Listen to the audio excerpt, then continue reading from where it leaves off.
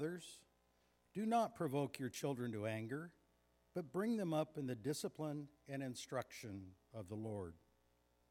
Slaves, be obedient to those who are your masters according to the flesh, with fear and trembling, in the sincerity of your heart, as to Christ. Not by way of eye service as men pleasers, but as slaves of Christ, doing the will of God from the heart.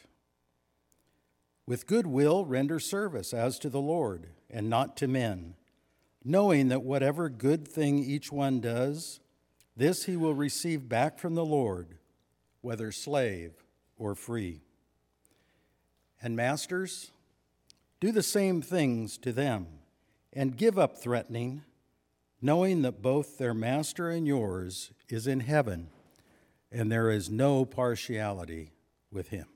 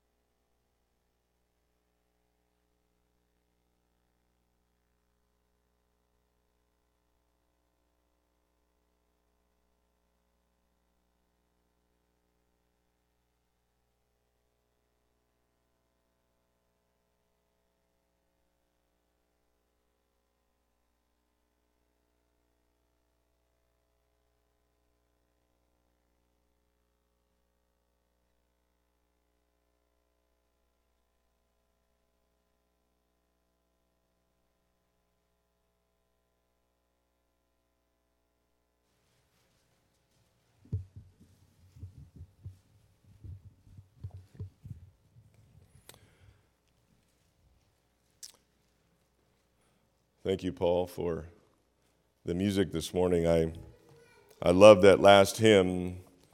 What he says we will do, and where he sends we will go. We just got to trust and obey, for there's no other way. So I want to begin with a challenge from Joshua chapter 24, because I think it's very pertinent today in our text.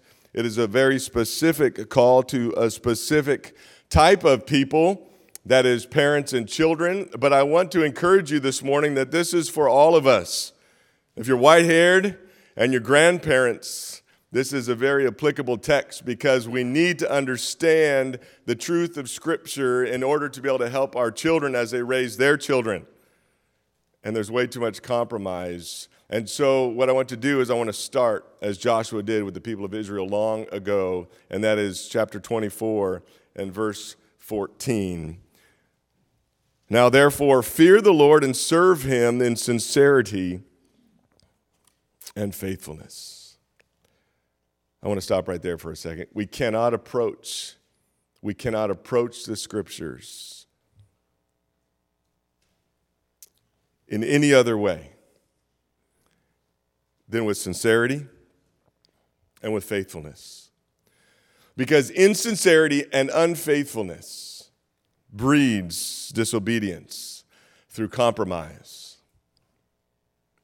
And we all fall victim too often in our disobedience, and frankly, we forfeit God's blessing, and the impact on our lives and our impact on the world is affected. So the text continues. He says, "Put away the gods of your fathers and serve beyond the river in Egypt, and serve the Lord. And if it is evil in your eyes to serve the Lord, choose this day whom you will serve. Whether the gods of your fathers served in the region beyond the river, or the gods of the Amorites in whose land you dwell. But as for me and my house, we will serve the Lord." When we decide to serve the Lord, brothers and sisters, it means that every aspect, It means we obey every aspect of God's word without compromise, doesn't it?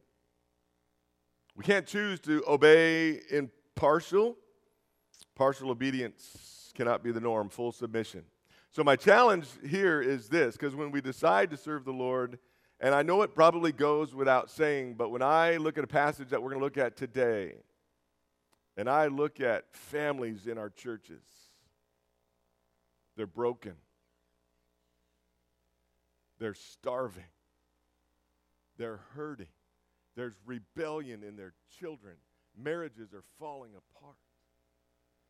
But yet we all claim to serve the same God, and we're sitting in the same pews. And so we have to understand that full submission is non-negotiable, right?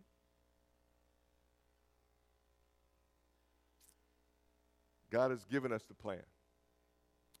And what my goal is today is to ask you this question is, parents, children, grandparents, choose this day who you will serve. So let's pray before we dive into our text. Our Father, we thank you for another day. Lord, we come to a text that is easily understood and grossly misapplied. Our text today gives us the freedom as parents and as children to live within the design that you have set up. And it all started long ago. And so I pray that this morning these words will be divided rightly, that it'll impact our hearts and our minds so that we can better understand who we are as parents, as grandparents, as single folks, even as children, and our responsibility before you, Lord Jesus. So give us great insight and wisdom as we look into your word. And we just thank you and give you the glory and the praise. In Christ's name, amen. So back to Ephesians. And so I want to do a real quick recap because Paul begins the text back in Ephesians chapter 3. So flip to Ephesians chapter 3. He says, for this reason, in verse 14, for this reason. Well, what reason? And that starts back in Ephesians chapter 2. And he says, all of the church is being built upon the apostles and the prophets, right? And Jesus is the chief cornerstone. And we are a spiritual house being built. So Paul then in chapter 3 says, for this reason, in verse 14, he says, for this reason I bow my knees before the church. And then in verse 16 of chapter 3, he says, to be strengthened with power through the inner man. And verse 17, so that Christ may dwell in your hearts. And then verse 19, so that you may be filled up to all the fullness of God. It's a prayer to live a spirit-filled life. Why? Well, then now chapter 4. To walk in a manner worthy of the calling you've received. That's verse 1. And then verse 24, put on the new self, which is being created in righteousness and holiness and truth. And then he goes into chapter 5, verse 1. Therefore, be imitators of God.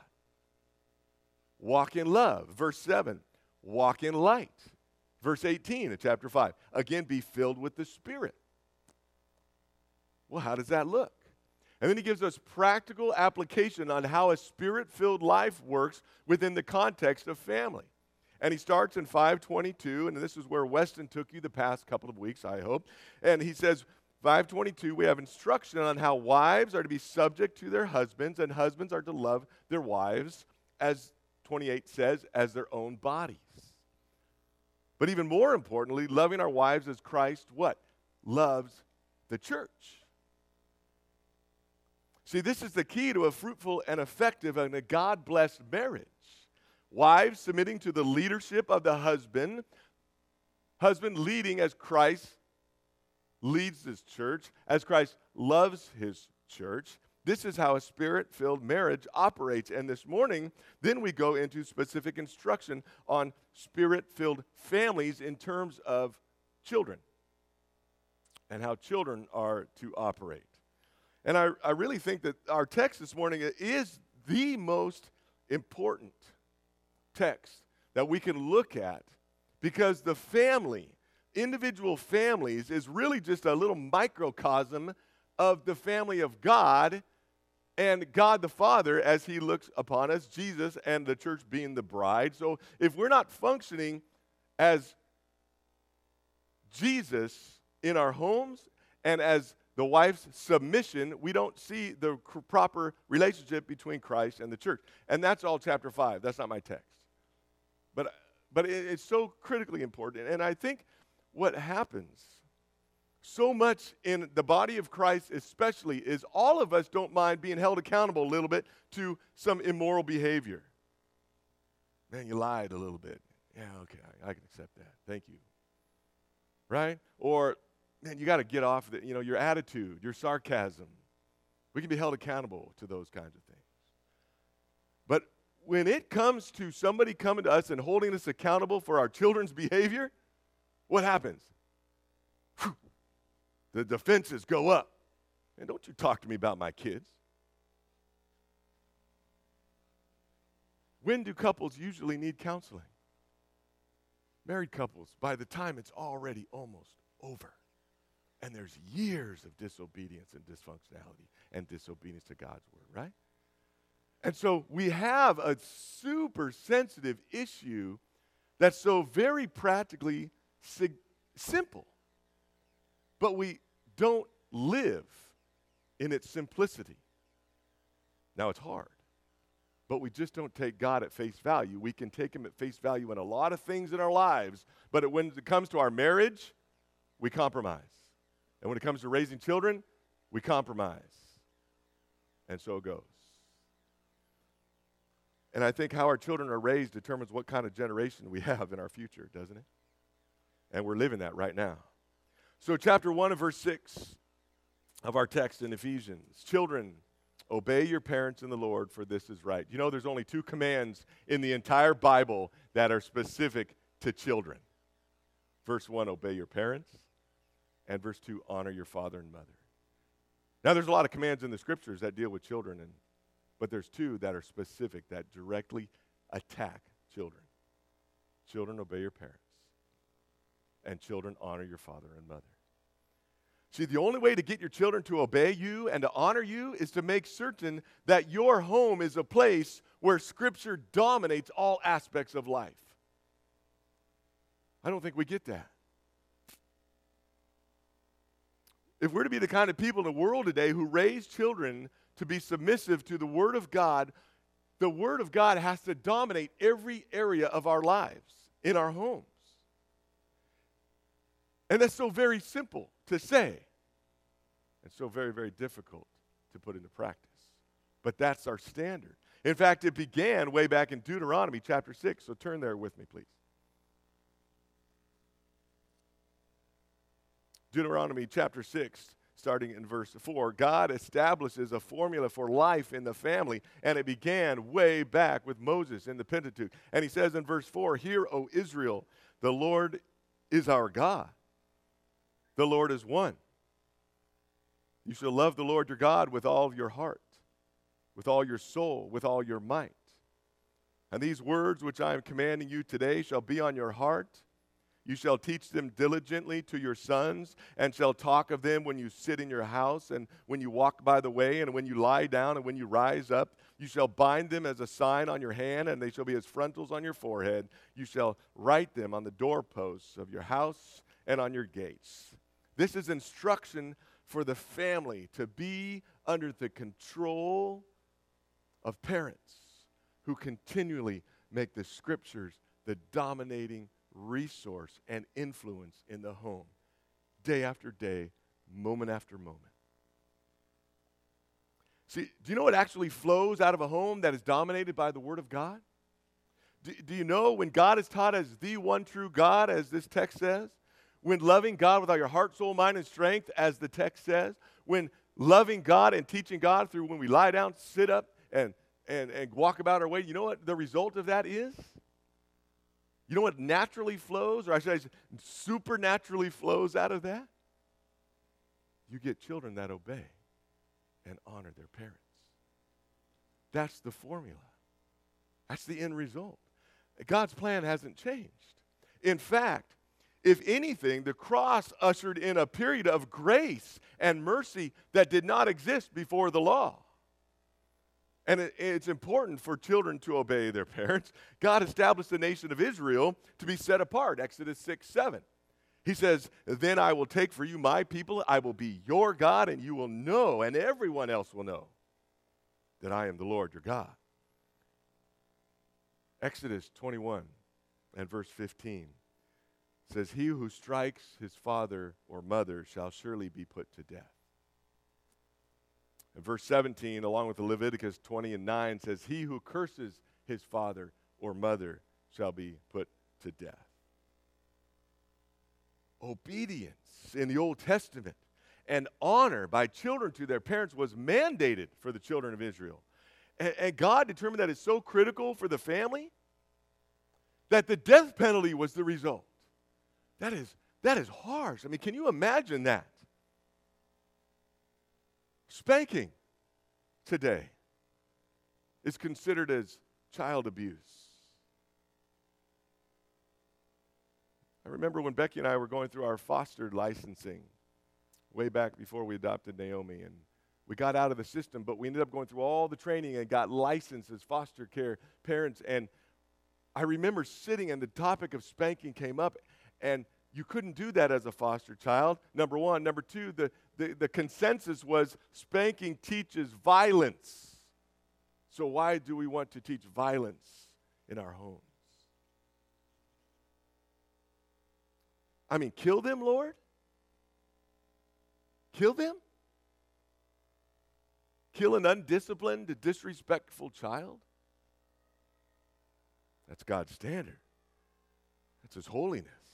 I remember a time when Jared was young, and he lied, and I'm sure he covered it up or blamed Joshua for it. And I remember sitting down with him on the bed as we worked through the scriptures, and the Spirit of God just gave me Acts, Ananias, and Sapphira. And I went right there. And he was a little boy. And I said, they lied, and God killed him. And he's looking at me. And he just stared, and in my heart I'm going, oh, this is not good. Oh, no, this is good. Oh, this is really bad. And the text says that fear swept over the church. See, when disobedience was the action, the consequence was severe. And fear would sweep over the church. Fear of God needs to sweep over our children. His holy standard needs to be the measuring stick. And consequences need to result. I mean, we live in a culture dominated by a lack of submission, don't we? Submission to authority. Children who don't submit become parents who don't submit, who become legislators and teachers, and you name it, who don't submit to authority. Men, when we don't submit to the lordship of Jesus Christ, we can't possibly love our wives as Christ loved the church. Women, when you don't submit to the lordship of Jesus Christ, you can't possibly be wives that submit to the leadership of your husband in the home. And so how do we expect our children to submit to authority in the home and to obey you and honor you when our lives as married couples is not submitting to the lordship of Jesus Christ? Children, obey your parents in the Lord, for this is right. Well, how do they do that? Well, first of all, they can't. They can't. Children are not naturally going to obey their parents. So the natural implication, what's implied in this text, is then that they must be taught obedience.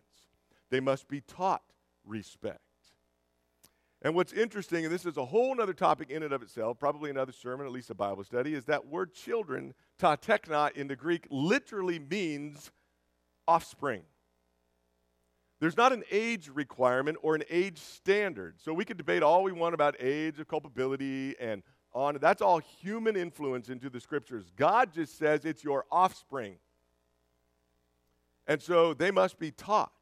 When they're under our care, from the time they begin as little sinners, we need to begin teaching and disciplining. Now, children, this is an interesting word, obey. It's a compound word, and it means to hear and under. It's hupakuo. It means to hear, and it means to place yourself under. It's literally under hearing. Children are to put themselves under the hearing of their parents' instruction. Children are to act under the one who is speaking. And it comes from the same root word as the word submit. Hupatasso. Why? Well, the text says in verse 1, because it's right. Well, does that mean it's the right thing to do versus the wrong thing to do? No. It literally means, this is what I titled my sermon, it literally means judicial approval. It means approved by God. Right means approved by God. Children, obey your parents because it's God approved. That's it. See, listen, parents, our primary motive of obedience should never, ever be for our own convenience. It should never be for our own position. It should never be as a result of our pride.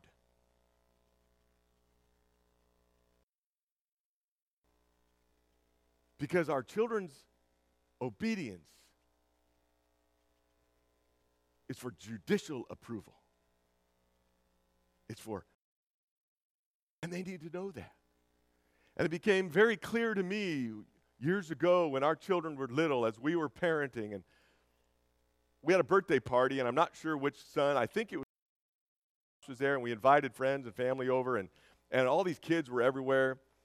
And I remember a family that was there that these kids were very, very obedient and respectful and honored their parents. And we would look to them as a standard to say, boy, these kids, they sat in church in a row. They were extremely compliant, kind of a yes, sir, no, ma'am, and we thought, wow. And then they were at our house, and then their parents left. Oh, they're like little demons. I'm not kidding around. I mean, their parents dropped them off. They were disobedient, uncooperative. They were unkind. They even were fighting over one of my son's new toys that he got for his birthday, and they broke it. And you would tell them to do something, they'd say no and run off. Like, who are these kids? You see, I learned early on that there's a massive disconnect between obedience for dad's approval and obedience for God's approval. And that parents are just the agent that fulfills God's message and ministry through the parents, or through the kids. So that the kids see that you as mom and dad are just the advocate on behalf of God, raising them as God wants them to be raised, not as how we do because it makes us look good, or it's for our own convenience, or it's for our own pride. See, this is so significant. This is where we miss it. Proverbs 4:23 says, watch over your heart with all diligence, for from it flow the springs of life. It's the heart that we must be most concerned about in terms of our parenting. We can modify behavior. We can modify behavior all day long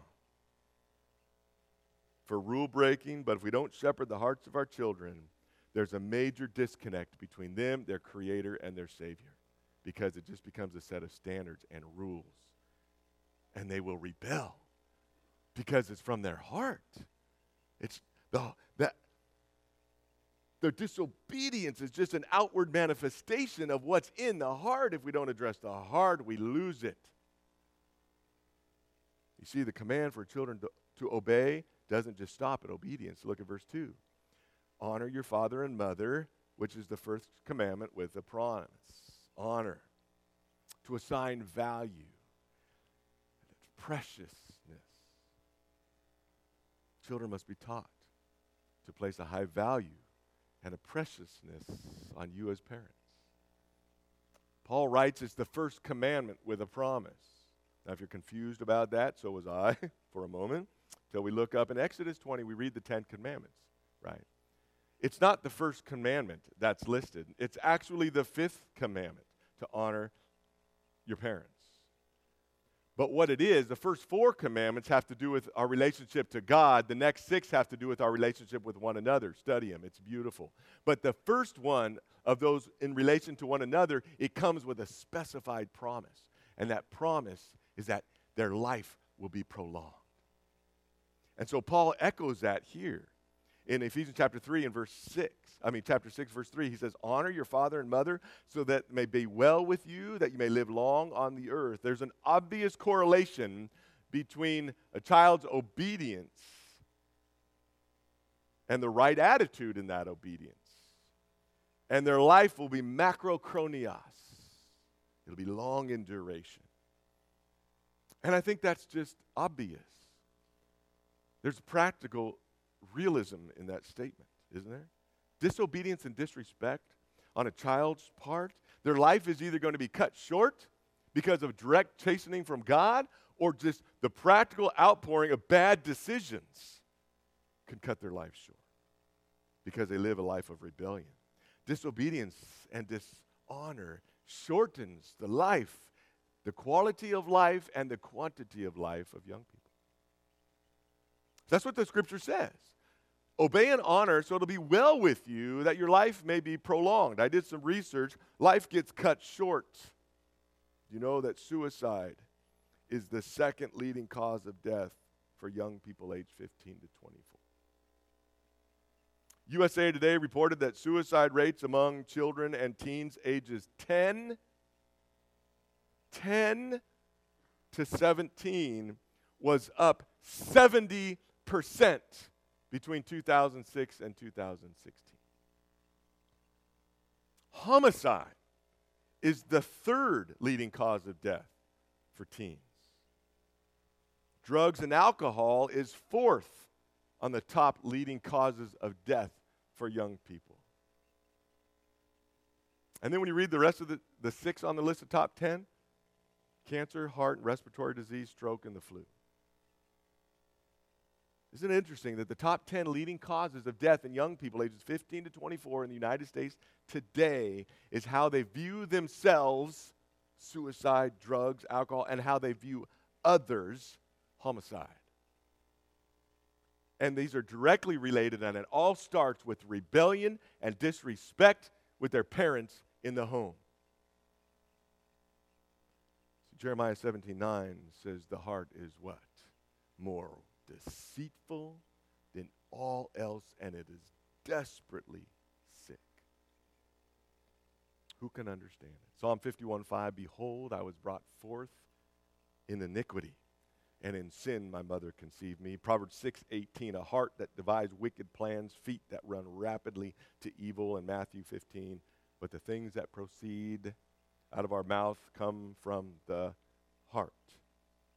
For out of the heart come murderers and adulterers and fornicators and thieves and false witness and slander.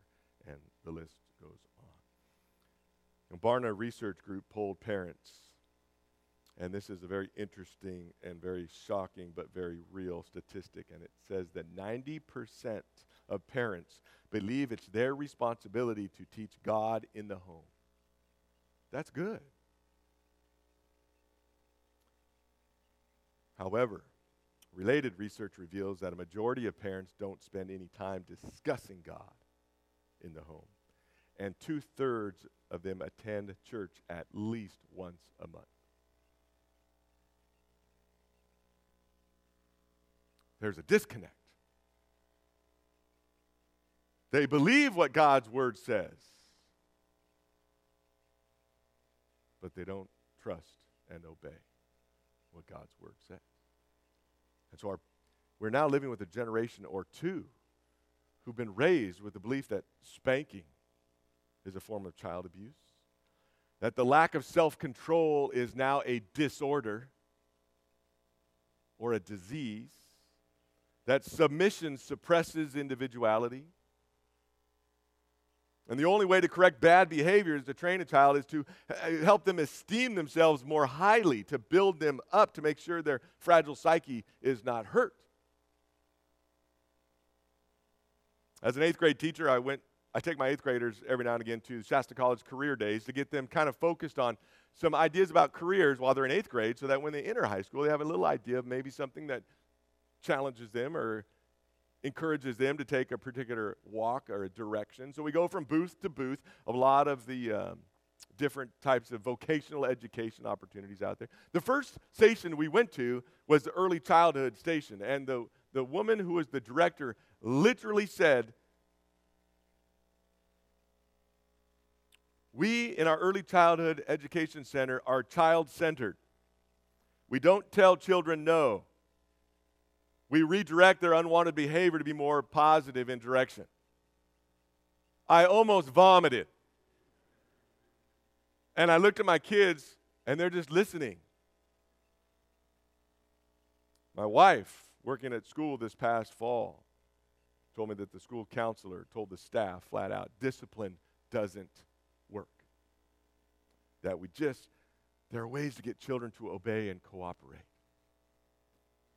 I think Legos was a key. I think that's in chapter 5, verse 1. I want us to realize something significant this morning, that we're in dire times. And you know that, and we know that intellectually. But how do we fix it? What's the answer? If you turn with me to 2 Timothy in chapter 3, I want you to look at something this morning. In 2 Timothy chapter 3.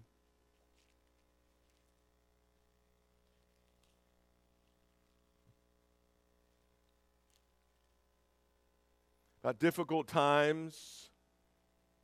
Verse 1, but realize this, understand this, that in the last days, and again, this is a sermon in and of itself, but it's so significant to our context. In the last days, there will come times of difficulty.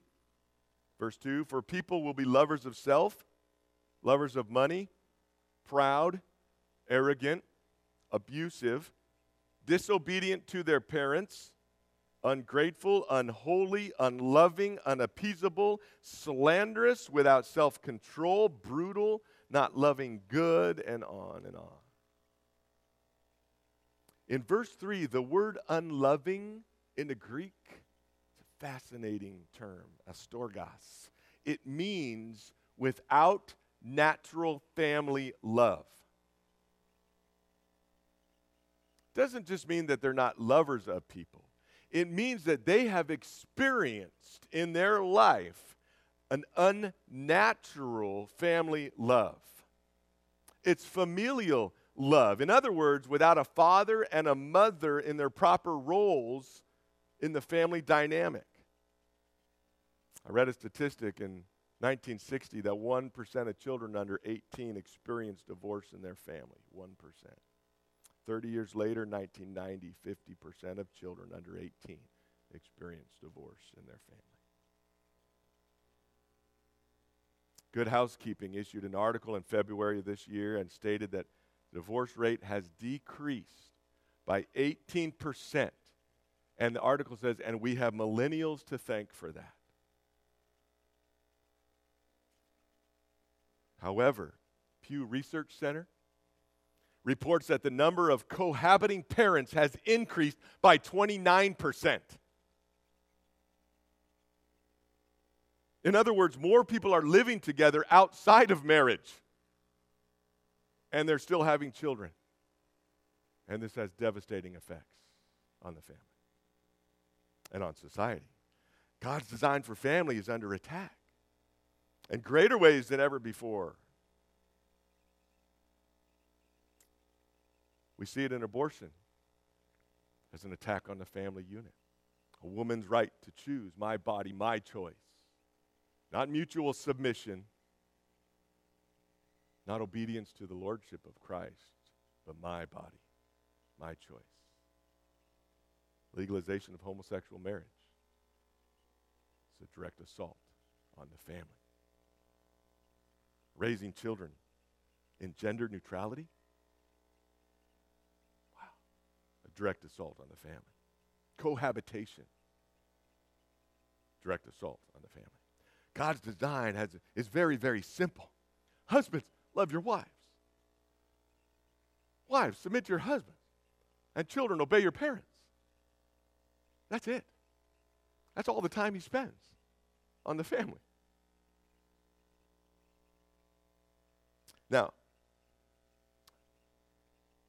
Proverbs 22:6. Train up a child in the way they should go. When they are old, they will not depart from it. How do we train our children to obey and honor us? Well, it's difficult.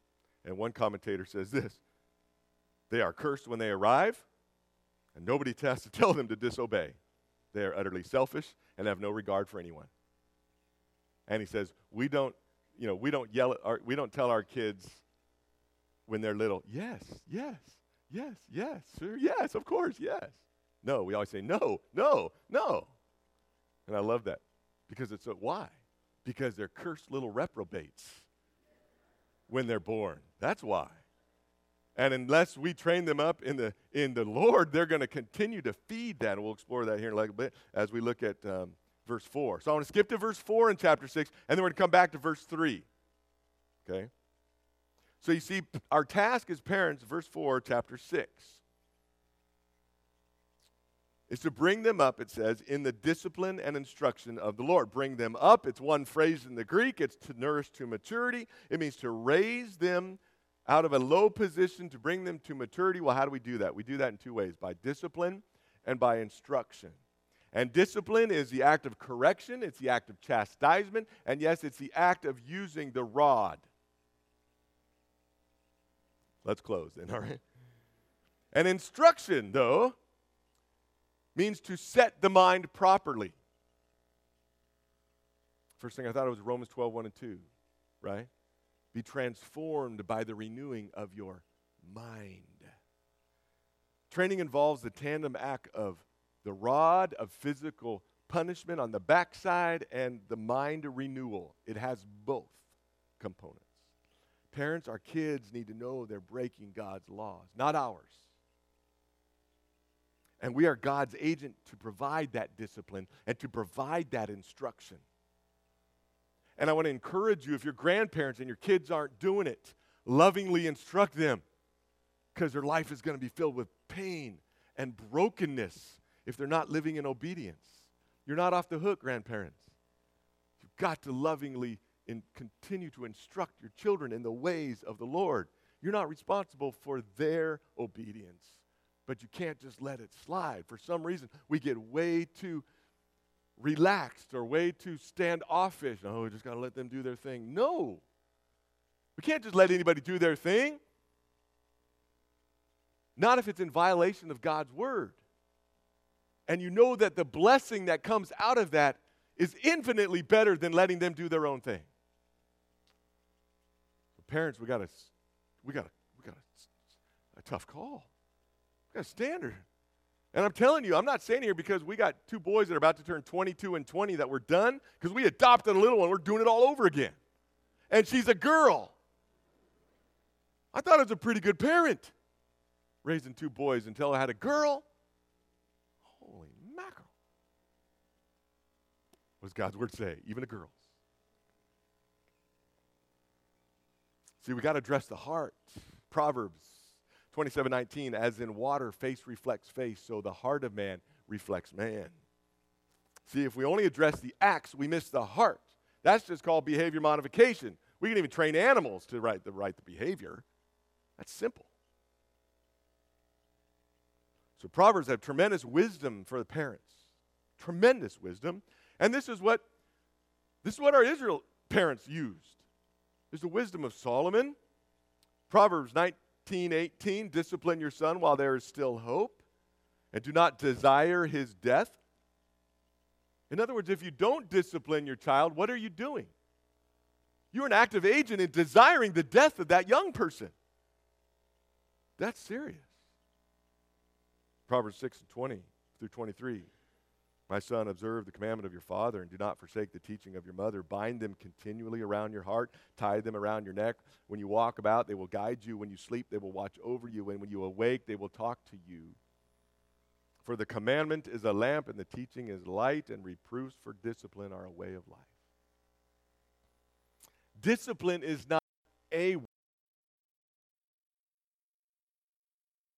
The text says discipline is the way of life. Proverbs 22:15, foolishness is bound up where? Oh, right in the heart of that child. And the rod of discipline will remove it far from him. Proverbs 13:24, spare the rod and spoil the child. Proverbs 23:13, do not hold back discipline from a child. Although you strike him with a rod, he will not die. Strike him with a rod and rescue his soul from hell. Wow. This is a serious call for parents. You see, it's got to be in tandem. When a children's mouth is foul, we spank, and then we instruct with Ephesians 4:29, let no unwholesome talk come out of your mouth, but only what is helpful for building others up according to their needs, that it may benefit those who listen. When our children are unkind, we spank and we instruct with Ephesians 4:32, be kind to one another. When children complain and argue, we spank and instruct. Philippians 2:14, do everything without complaining or arguing. When children lie, we spank and we instruct with do not lie to one another. When children are unforgiving, we spank and instruct with Colossians 3:13, bear with one another and forgive each other as God in Jesus forgives us. It's a repetition of the rod and instruction. It's so important. Over the years, I've taught Sunday school classes about biblical parenting, and every time the class starts, it usually starts large, and then it dwindles. And for those that stay, it's really the similar argument all the time. Either, well, we tried everything from spanking to timeouts. Nothing seemed to work for my little so-and-so. They're just so strong-willed. Or we did all that, and they still turned out as rebellious children. But you know what the answer is? Besides living obediently to what God actually commands of us in this text by raising children, I've come to realize it's not just the simple, straightforward command here. Bring them up in the discipline instruction of the Lord. The next parenting class I want to teach, you know what I want to teach on?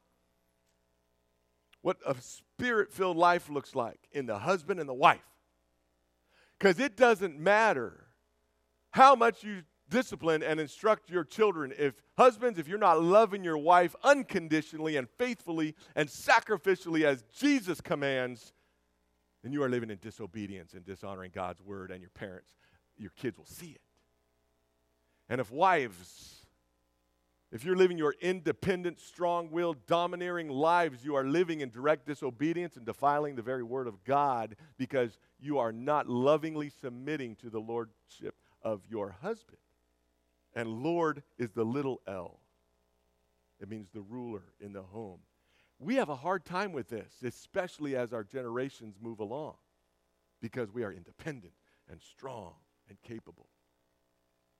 Well, God actually has something to say about that. So I think that I want to teach my next parenting class on Ephesians 5:1 and start there. Imitate God, walk in love. Any questions? Yeah, seriously. Because it doesn't matter if you're not doing that, then your children are doomed. And I'm telling you, and I always used to question this in my own classes when I would teach. I would go, what? Okay, how do you combat parents that say, oh, I did that, I tried that, oh, I did that. And one kid turned out and one kid didn't.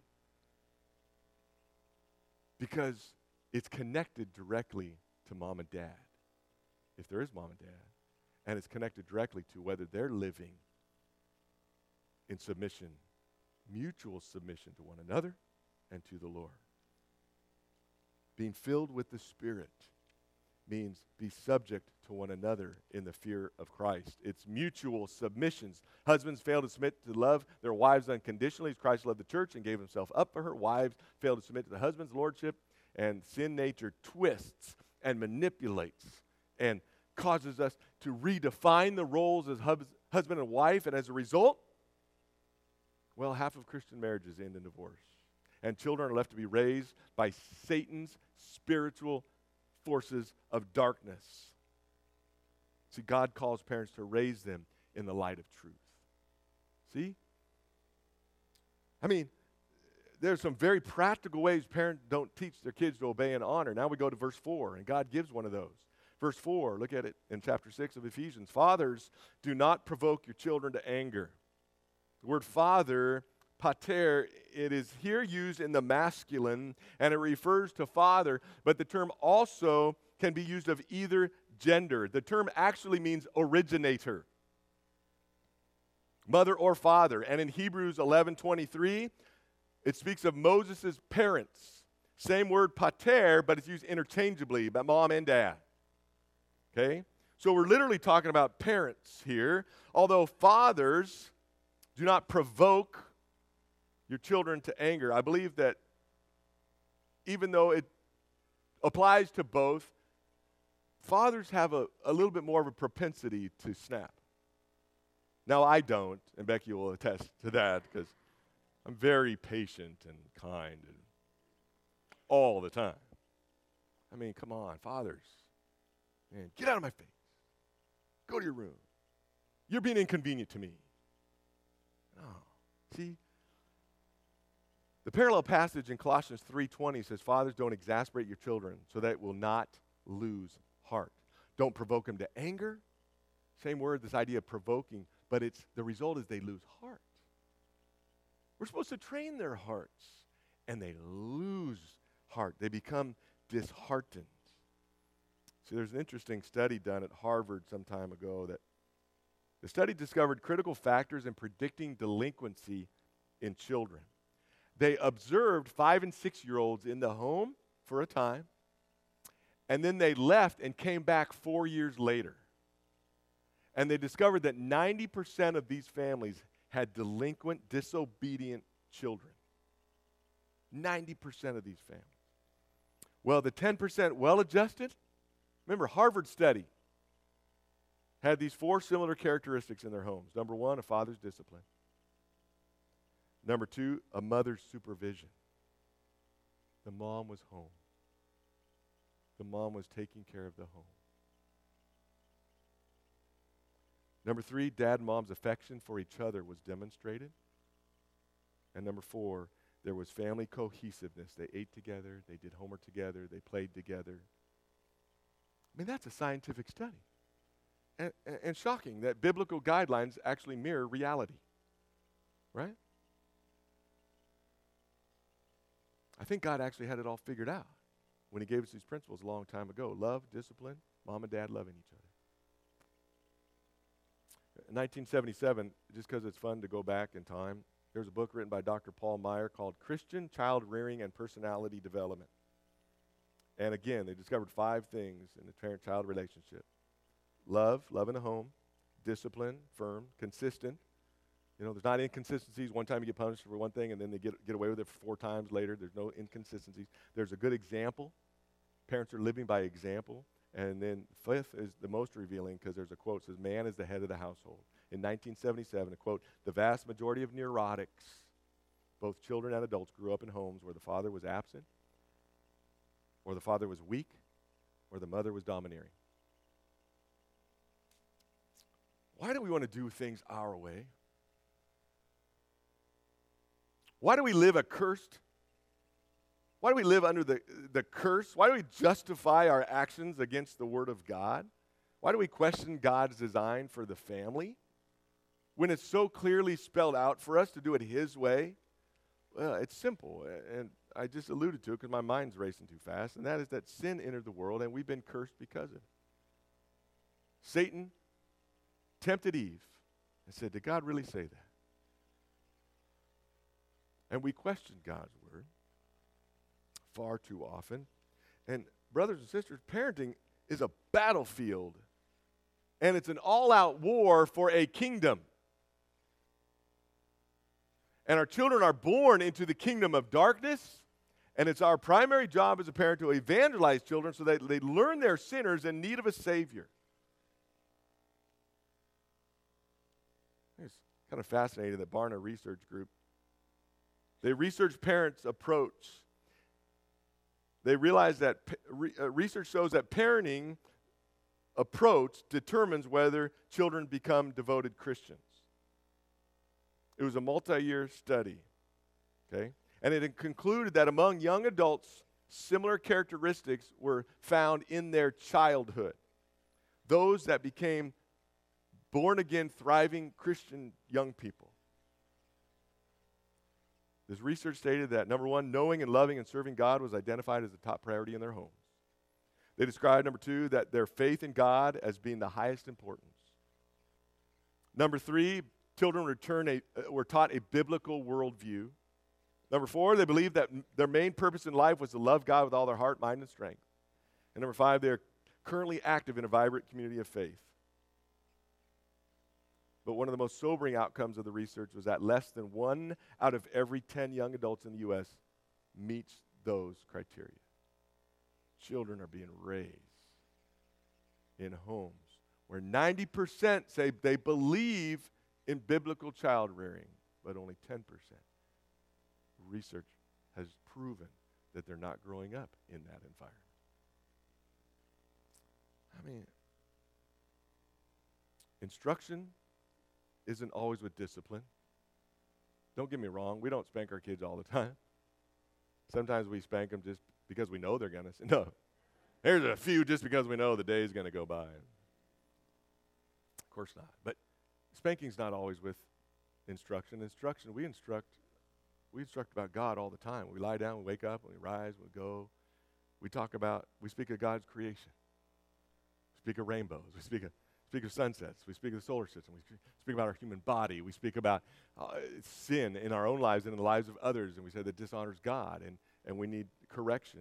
And we honor God in our marriage. We honor God in our work. We'll look at that next week. We honor God in the way we play. We model the fruit of the Spirit in our lives. We're constantly teaching and instructing our children. We seek forgiveness when we need it, and we go on, and so it goes. And there's so much more that can be said. And I fear that there's too much in one short time. But if I can leave you with just a couple of practical books that I know that were so influential to us. Some of you may know, but one of them, if you want to write it down, is called Shepherding a Child's Heart. It's by Ted Tripp. Shepherding a Child's Heart is a fantastic little paper bag that will get you to rethink your job as a parent in terms of shepherding the heart of the child, not just dealing with the behavior. And then the other book is Lou Priolo's book, Priollos, Lou Priolo. And it's called Teach Them Diligently. And it's another great supplemental text to look, Lou Priolo, Teach Them Diligently. And it's a great text written years and years ago. These are tremendous works that will help take biblical principles and practically apply them in our lives. We live in extremely challenging days. Even in my own household, starting over as an almost 50-year-old with a little child in my home is so much different what she is exposed to and what her friend groups are like.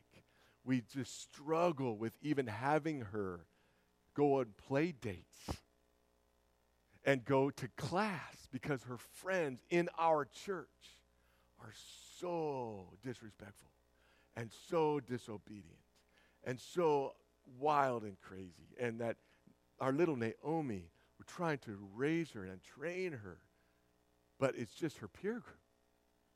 And then you have the iPads and the everythings and the tablets and media and all that world is coming at them.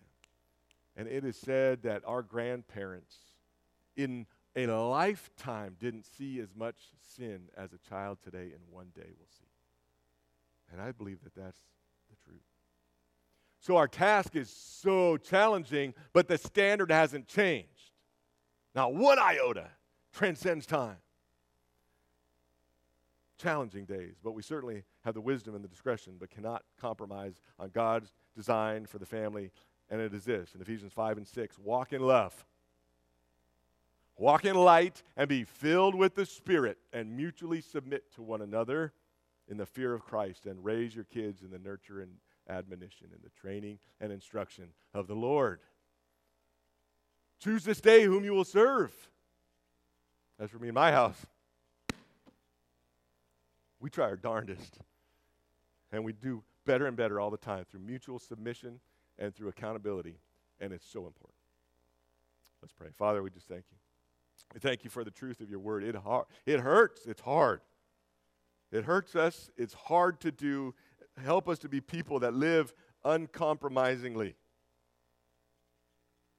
We cannot twist or manipulate or sort through what we like about your truth and what we don't like about our truth. Because the reality is, I think every one of our children today would be dead if we lived in ancient Israel. Because parenting takes a back seat to our own pride, our own selfishness. Help us to be parents who train and instruct in the discipline and instruction of the Creator of man. So we look forward to being challenged in your word and how we're going to implement and how we're going to make changes this afternoon within the scope and the boundary of your truth. May we trust and obey, for there is no other way to be happy in Jesus. Trust and obey. Amen.